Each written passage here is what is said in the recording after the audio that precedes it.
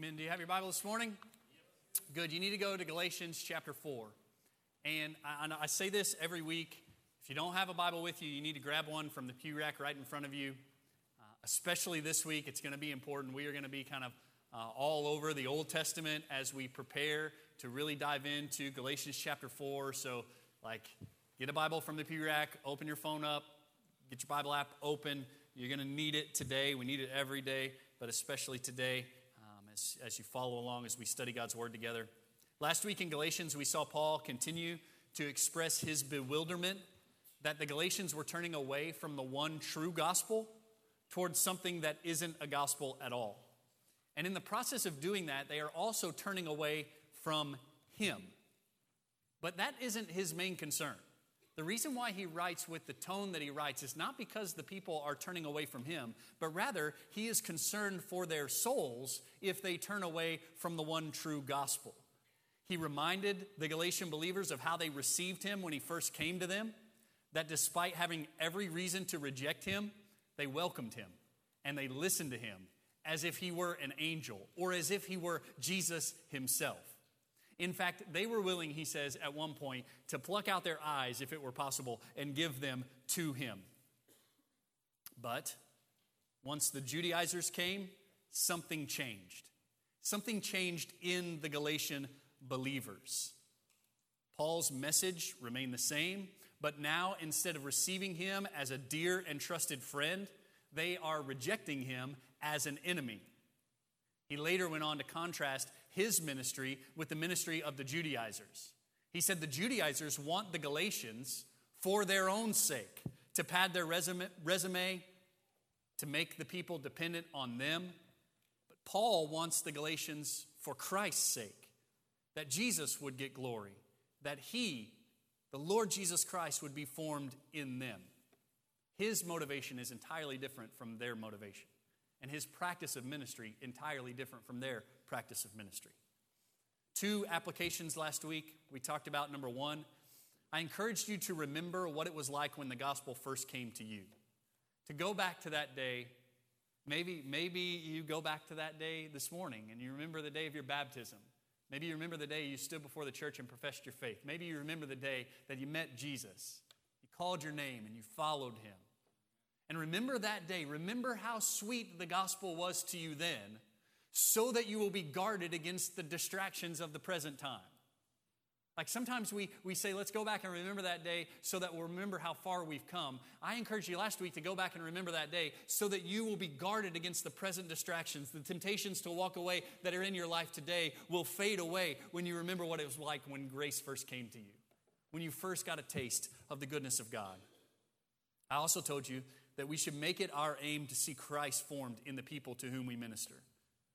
Not to build ourselves up, not to build a kingdom for ourselves or a following for ourselves, but to see Christ formed in the people to whom we minister.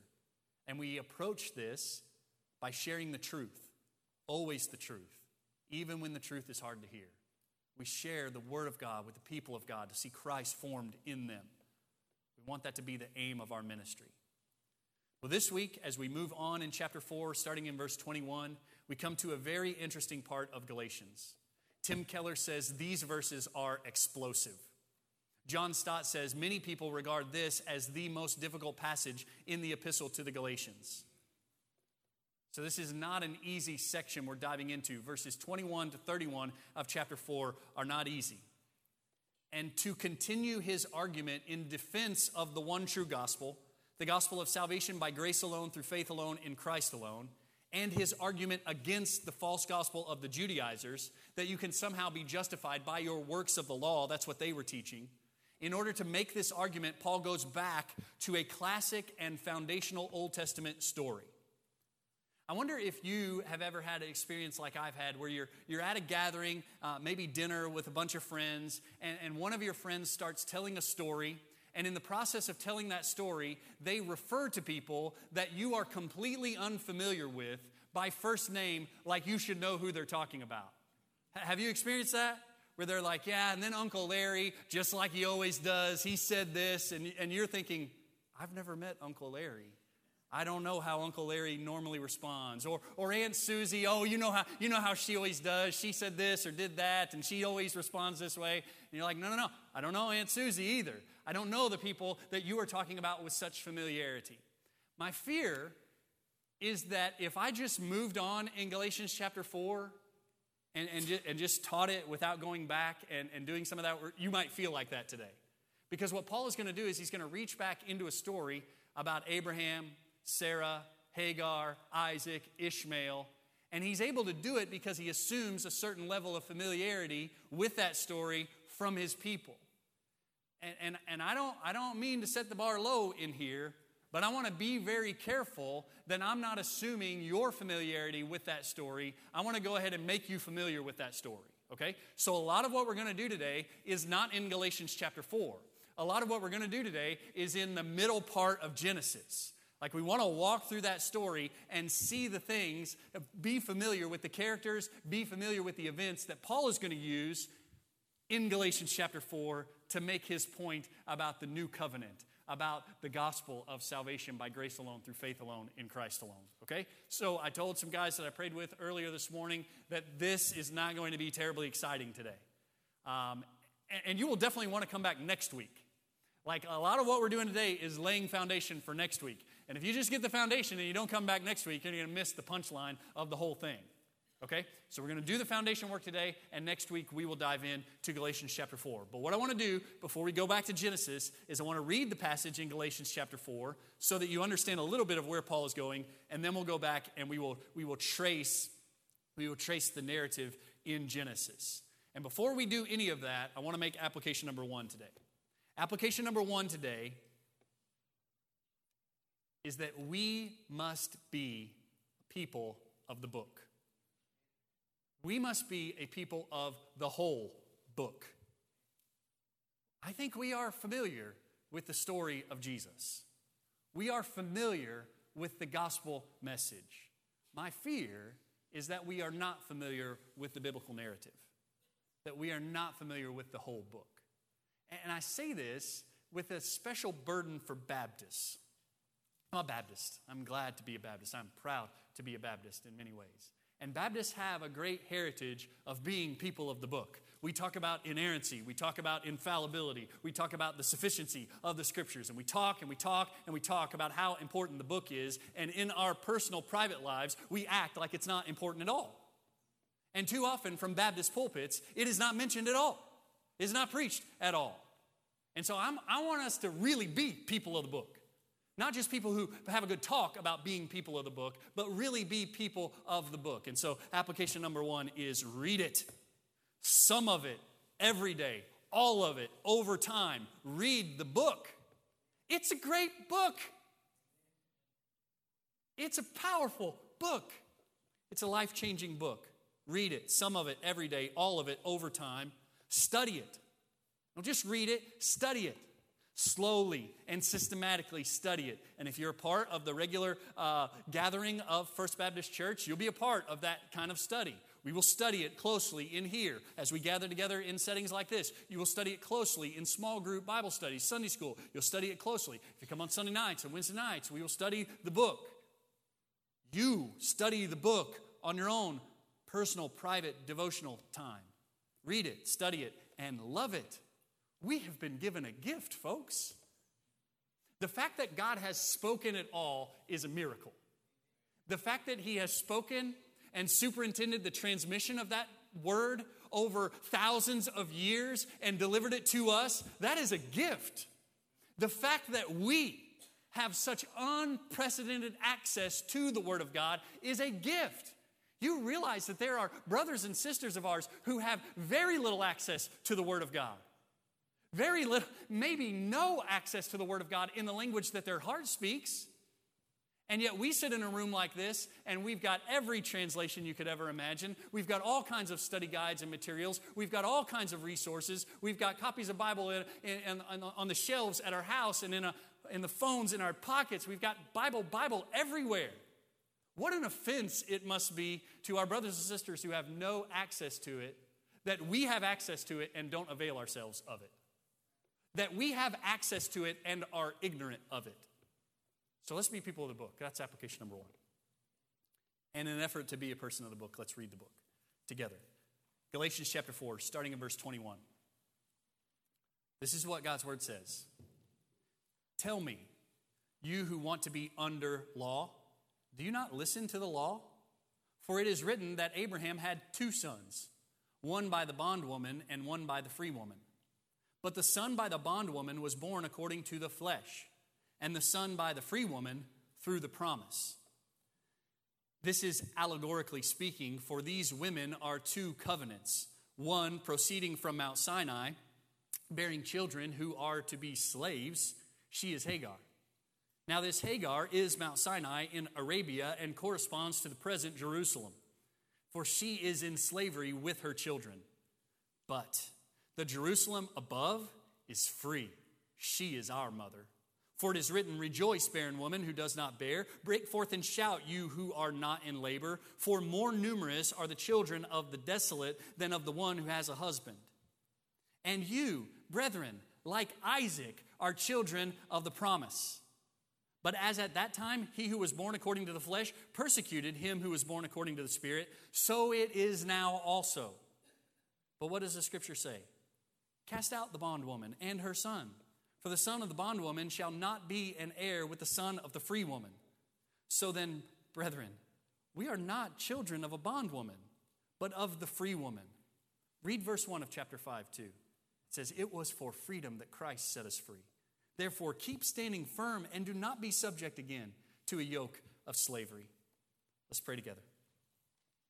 Father, we come before you this morning and we admit our need for you.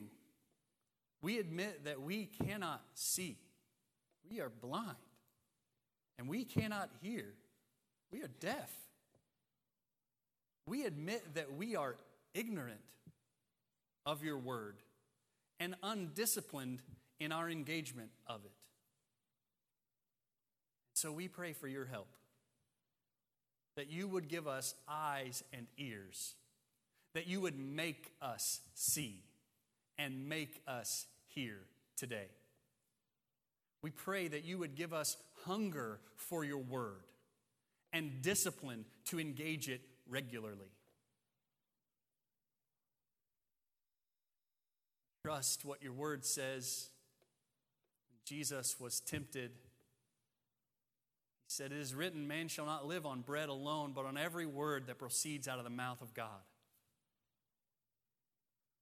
We want to treat your word like daily bread for our regular sustenance, our survival even.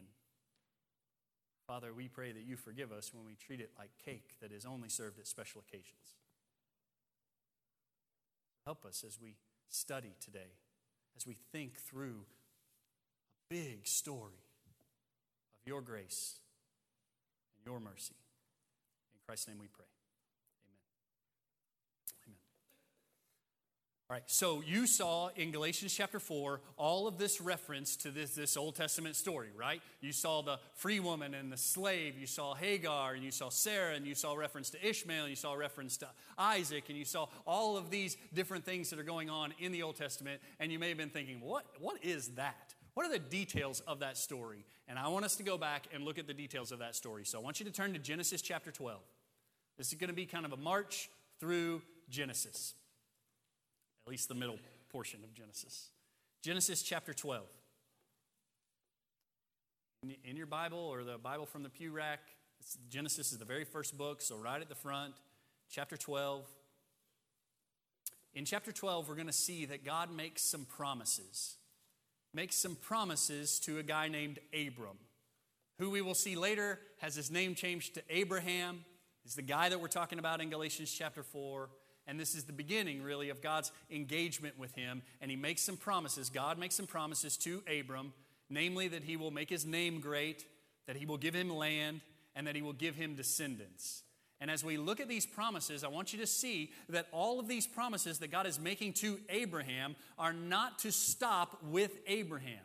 God is making these promises to Abraham and to his descendants. These promises, this covenant that God is making with him, will be passed down to his children and his grandchildren and on and on and on. It's never just about Abraham. It's about the people around Abraham. Look at Genesis chapter 12, starting in verse 1.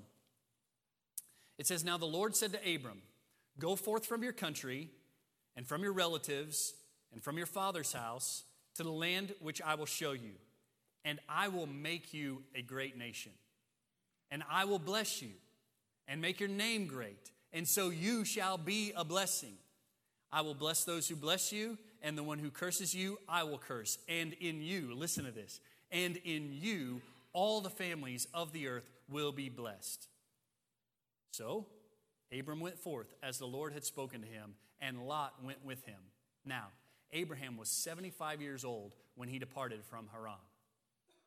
Maybe if you're curious about this, as we read some of these texts, you should circle every time that's mentioned how old Abram is, how old Abraham is when these things happen. That's an interesting way to kind of track this. How old is he here? 75 years old, right? Not exactly a spring chicken, but God calls him out and says, listen, I'm going to take you from the place you're at to the place that I will show you. I'm going to give it to you. I'm going to give you land. I'm going to give you descendants. I'm going to make your name great. And I'm going to bless you. And I'm going to bless all the world through you. Those are some fantastic promises.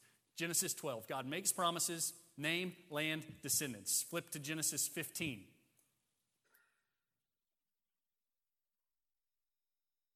In Genesis 15, what you will see is that Abraham is distraught. God made promises, but he hasn't delivered those promises. And God reassures Abram of his promise to give him a son. God reminds Abram of the other promises he's made, the other covenant promises, and then later in chapter 15, he cuts the covenant with him. It's this interesting scene where he tells Abraham to cut a bunch of animals up, and God passes through while Abraham is asleep. We're not going to look at that today, but it's an important part of the story. Look at Genesis 15, starting in verse 1. It says, "After these things, the word of the Lord came to Abram in a vision, saying, 'Do not fear, Abram. I am a shield to you. Your reward shall be very great.' Abram said, 'O Lord God, what will you give me since I am childless, and the heir of my house is Eliezer of Damascus?' And Abram said, 'Since you have given me no offspring, one born in my house is to be my heir.'" You catch what's going on there? He's distraught. God has made promises to him, promises that were to be carried on through his descendants, but he doesn't have a descendant. And so he's upset. God, but all of these promises and all of this blessing is going to be passed on to a slave in my house. Eliezer of Damascus is going to receive all this because you haven't given me a son. And he's upset about this. Read on in verse 4. "Then behold, the word of the Lord came to him, saying, 'This man will not be your heir, but one will come forth from your own body. He shall be your heir.' And he took him outside and said, 'Now look toward the heavens and count the stars if you're able to count them.' And he said to him, 'So shall your descendants be.'" Verse 6 is huge when it comes to the gospel. It says, "Then he believed in the Lord, and he reckoned it to him as righteousness." Abram is distraught, and God reassures him. Abraham says, but one of my servants will be the heir, and not a son. You haven't given me a son. He says, "I'm going to give you a son. From your own body, I'm going to give you a son." And that scene when he takes him outside and says, look up there at the stars. Count them if you can. I love that part. Because the Bible teaches us that God has not only numbered them, he's named the stars. He says, count them if you can. You can't. But I named them, and so shall your descendants be, God says. And Abraham believed in God then. Believed in him, and it was reckoned to him as righteousness. That line has been a central truth in Galatians, that we are justified by faith, not by works, that Abraham was justified by faith, and there it is in the narrative. Chapter 15, Abraham is distraught. God reassures him of his promise to give him a son. God reminds Abram of the other covenant promises, and God cuts the covenant with Abram. Look at chapter 16. Chapter 16 is a little bit of a downer, because Abraham and Sarah take matters into their own hands, and Ishmael is born, and tensions rise immediately. So instead of being patient and waiting for God to deliver his promise, they got ahead of themselves. They took things into their own hands, and they produced a scheme where Abraham could have a son, not with Sarah, but with a slave girl named Hagar. And he does have a son, and his name is Ishmael. Read it in chapter 16, Genesis 16, starting in verse 1. Now Sarai, that's Sarah before her name was changed. Abram's wife, that's Abraham before his name was changed. Now Sarai, Abram's wife, had borne him no children. And she had an Egyptian maid whose name was Hagar. So Sarai said to Abram, now behold, the Lord has prevented me from bearing children. Please go into my maid. Perhaps I will obtain children through her. And Abram listened to the voice of Sarai. After Abram had lived 10 years in the land of Canaan, Abram's wife Sarai took Hagar the Egyptian, her maid, and gave her to her husband Abram as his wife. He went into Hagar, and she conceived, and when she saw that she had conceived, her mistress was despised in her sight. I want to stop there and tell you what that means. That means Sarah has this big idea. Abraham, you take Hagar and get her pregnant, and that's how we'll get the child. And then when it happens, she's upset about it. It was her idea, and when it comes to fruition, Sarah is upset about it and begins to despise Hagar. Verse 5, and Sarah said to Abram, may the wrong done me be upon you. I gave my maid into your arms, but when she saw that she had conceived, I was despised in her sight. May the Lord judge between you and me. So the animosity is going both ways here. Neither of them like the other. There's tension immediately at the prospect of this child, Ishmael. Verse 6, but Abram said to Sarai, behold, your maid is in your power. Do to her what is good in your sight. So Sarai treated her harshly, and she fled from her presence. Now, if you read on, the next part of the story is really interesting, but it doesn't really have a lot to do with Galatians chapter 4. I would encourage you to read it on your own time. What I want you to see in Genesis 16 is that Abraham and Sarah take matters into their own hands. Rather than waiting on God to fulfill his promise, they take matters into their own hands, and Ishmael is conceived. And tensions begin to rise immediately in that house. At the presence of Ishmael, tensions begin to arise. Now go to chapter 17. Actually, stay in chapter 16 and go to verse 15. I told you this deal about the numbers, the age of him. Chapter 16, verse 15 says, so Hagar bore Abram a son, and Abram called the name of his son, whom Hagar bore, Ishmael. Abram was 86 years old when Hagar bore Ishmael to him. 86 years. He was 75 when the whole thing started. By the time he's 86, he's concocted his own plan to create a son by the flesh. And he's born. Look at chapter 17. In chapter 17, Abraham and Sarah are given new names. They're given a new sign of this covenant. And a promise is given to them of a son through Sarah.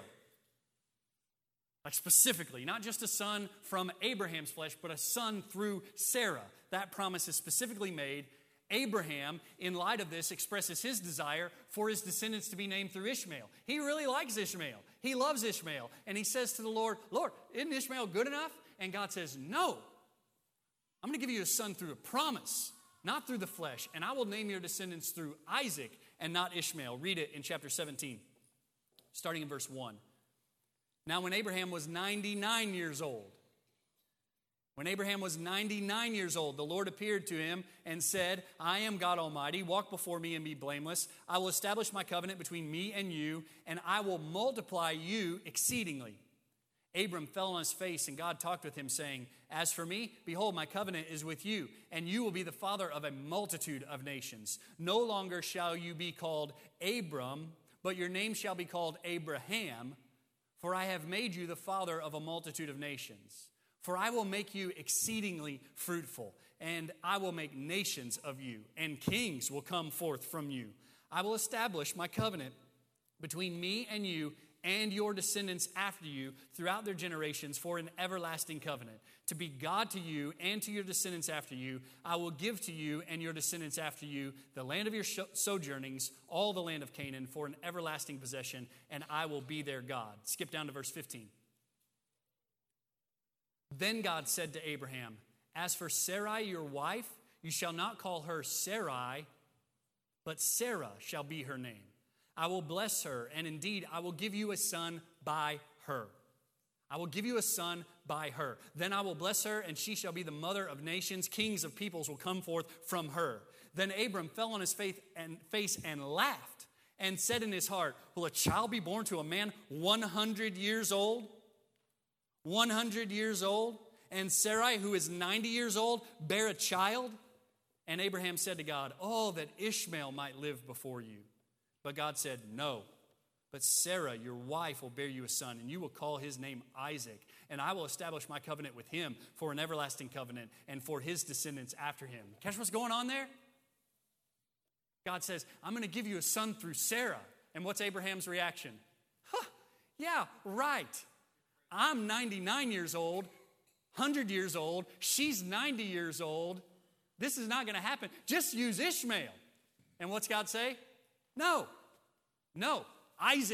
Isaac's the one. He's the son of the promise. What I want you to see here, and what Paul is going to want us to see, is that Ishmael is a son of the flesh. Ishmael is what we can accomplish on our own. Isaac is what only God can accomplish.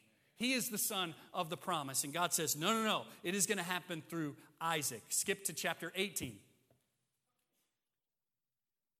Did you already know all of this? I hope so. I hope this is like yawn, snore, boring. I already know it. Just get to Galatians 4. Genesis 18. Here, God makes a specific promise that Isaac will arrive within a year. And Sarah laughs at this.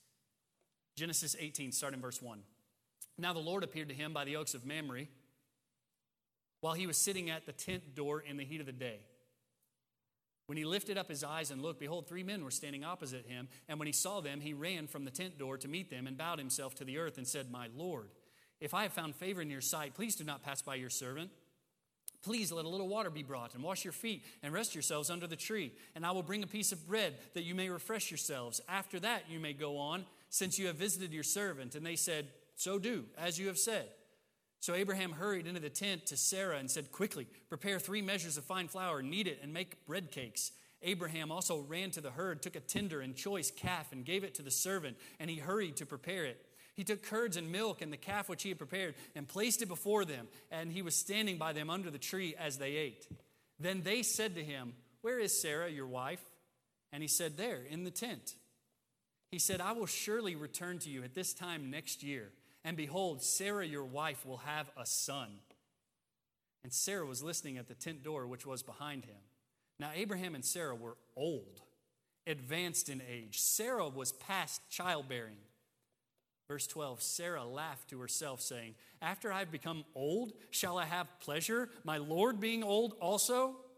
And the Lord said to Abraham, why did Sarah laugh, saying, shall I indeed bear a child when I am so old? Is anything too difficult for the Lord? At the appointed time, I will return to you at this time next year, and Sarah will have a son. Sarah denied it, however, saying, I did not laugh, for she was afraid. And he said, no, you did laugh.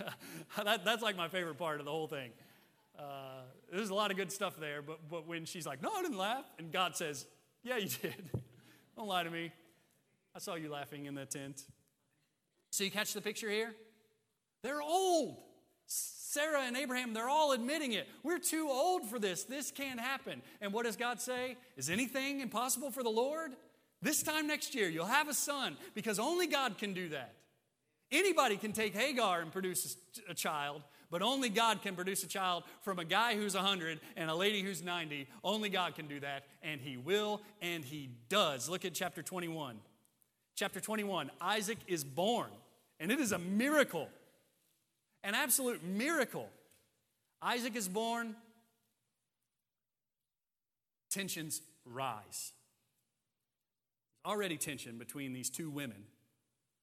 Now there's going to be even more tension because we've got the son of the promise living in the same tent with the son of the flesh. It's going to be tension severe. And Hagar and Ishmael are going to be cast out. You need to remember that part of the story because that's a big part of the story that Paul is going to play on in Galatians chapter 4. That Hagar and Ishmael are cast out. They're not allowed to stay. They are put away. Look at Genesis 21, start in verse 1. Then the Lord took note of Sarah as he had said, and the Lord did for Sarah as he had promised. So Sarah conceived and bore a son to Abraham in his old age, at the appointed time of which God had spoken to him. Abraham called the name of his son who was born to him, whom Sarah bore to him, Isaac. Then Abraham circumcised his son Isaac when he was 8 days old, as God had commanded him. Now Abraham was 100 years old. Circle it. 100 years old when Isaac was born to him. Sarah said, God has made laughter for me. Everyone who hears will laugh with me. And she said, who would have said that to Abraham that Sarah would nurse children? Yet I have borne him a son in his old age.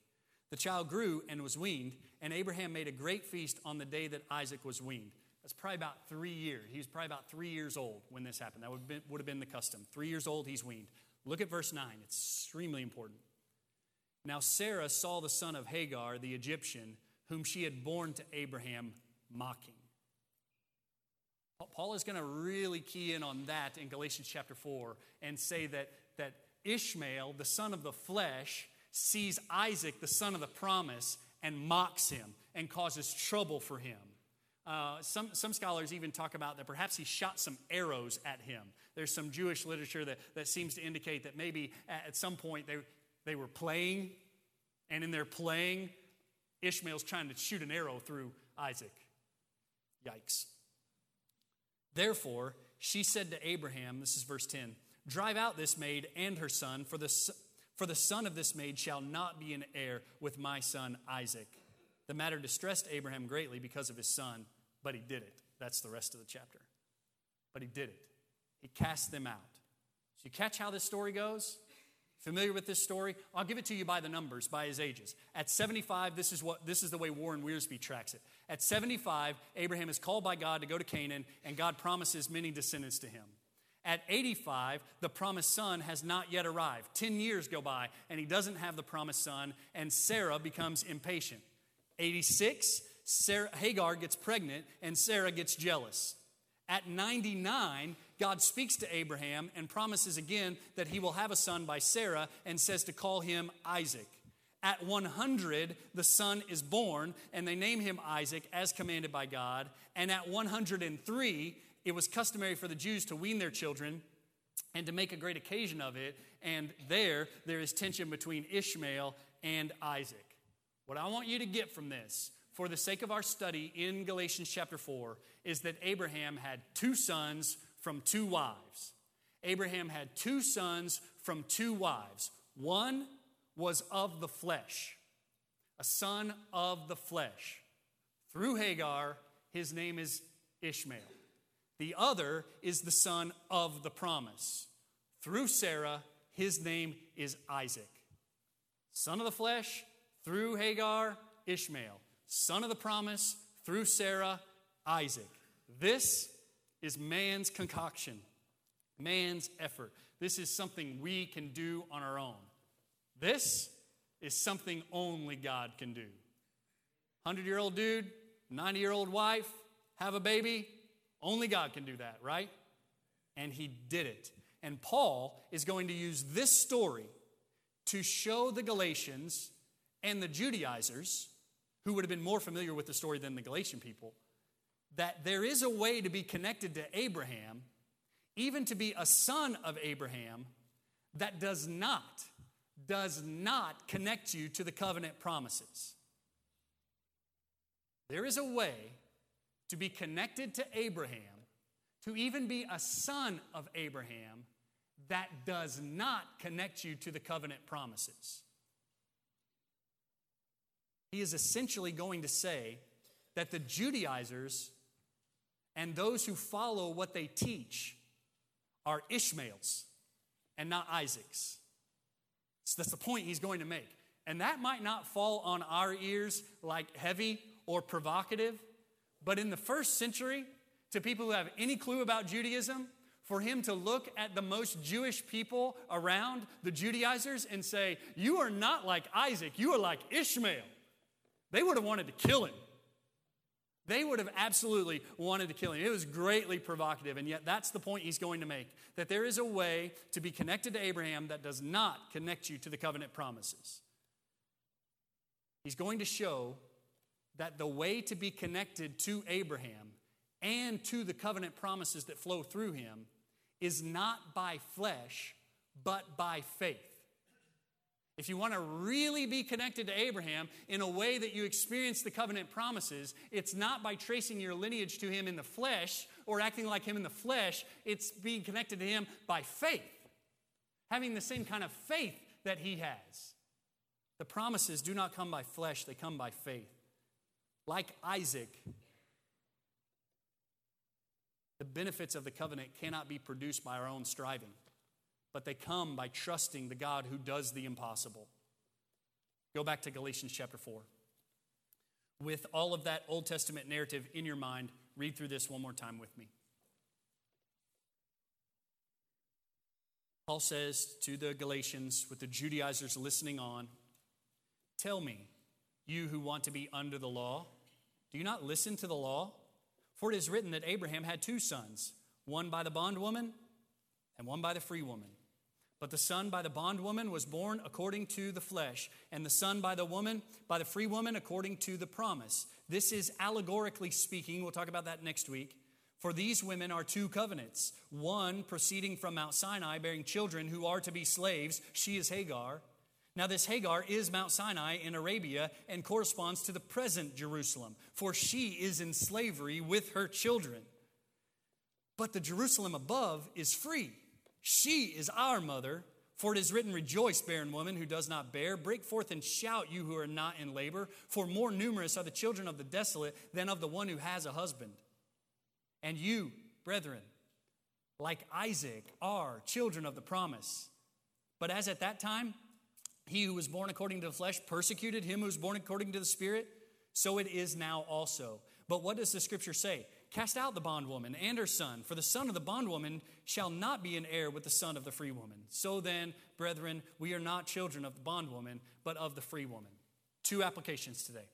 Number 1, let's be people of the book. We talked about this already. Let's be people of the book who are familiar with the stories, who are familiar with the meta-narrative, the overall story of redemption from Genesis to Revelation. Let's be familiar with the book. Not just in word. Let's not just be people of the book who will argue and fight about inerrancy and infallibility and sufficiency.